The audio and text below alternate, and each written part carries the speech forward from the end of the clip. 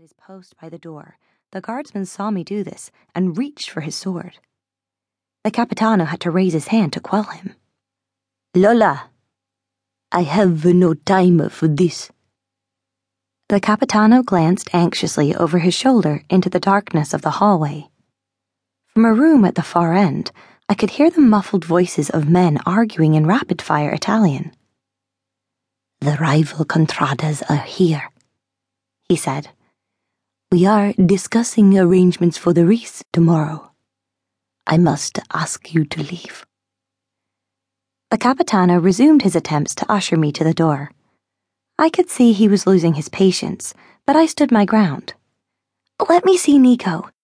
Please, Capitano, I've come all this way." When I said this, I only meant that it was a long distance to walk here, all the way from the villa, but the Capitano seemed to think my words had a deeper meaning. "Yes, of course. It is a miracle, this journey you have made, Lola." He waved his hands dramatically. "From New York to Italy, you have come home to us, your people.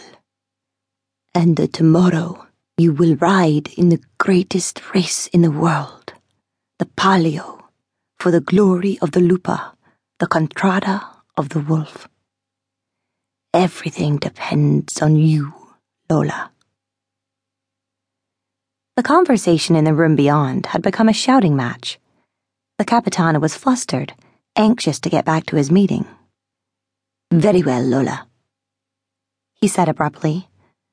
"I will allow it, but it is against all the rules of the Contrada, so you must tell no one. Are we agreed?" I nodded. "Then, quickly, come with me." I followed the Capitano down the hallway, through one of the many doorways that led off the main corridor.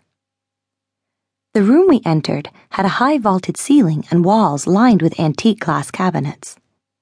Behind the glass, headless mannequins were dressed in Romeo and Juliet costumes with swords and flags and suits of armor propped up behind them.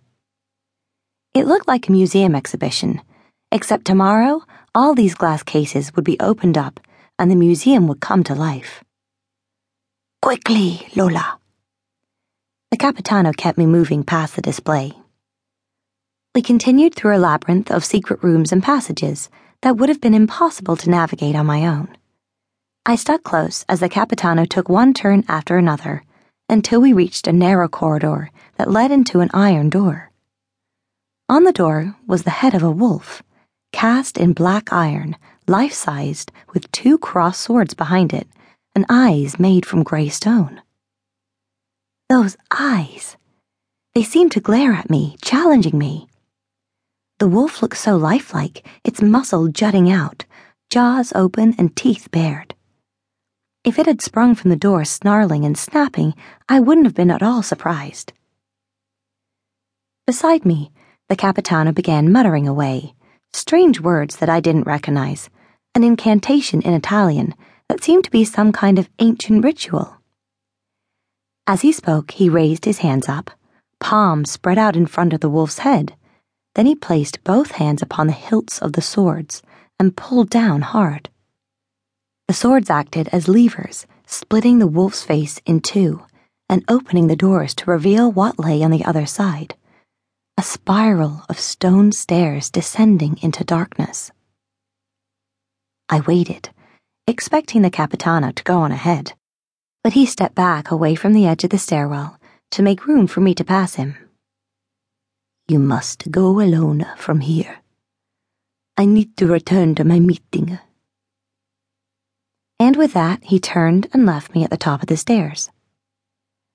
I peered down into the pitch black, my heart hammering.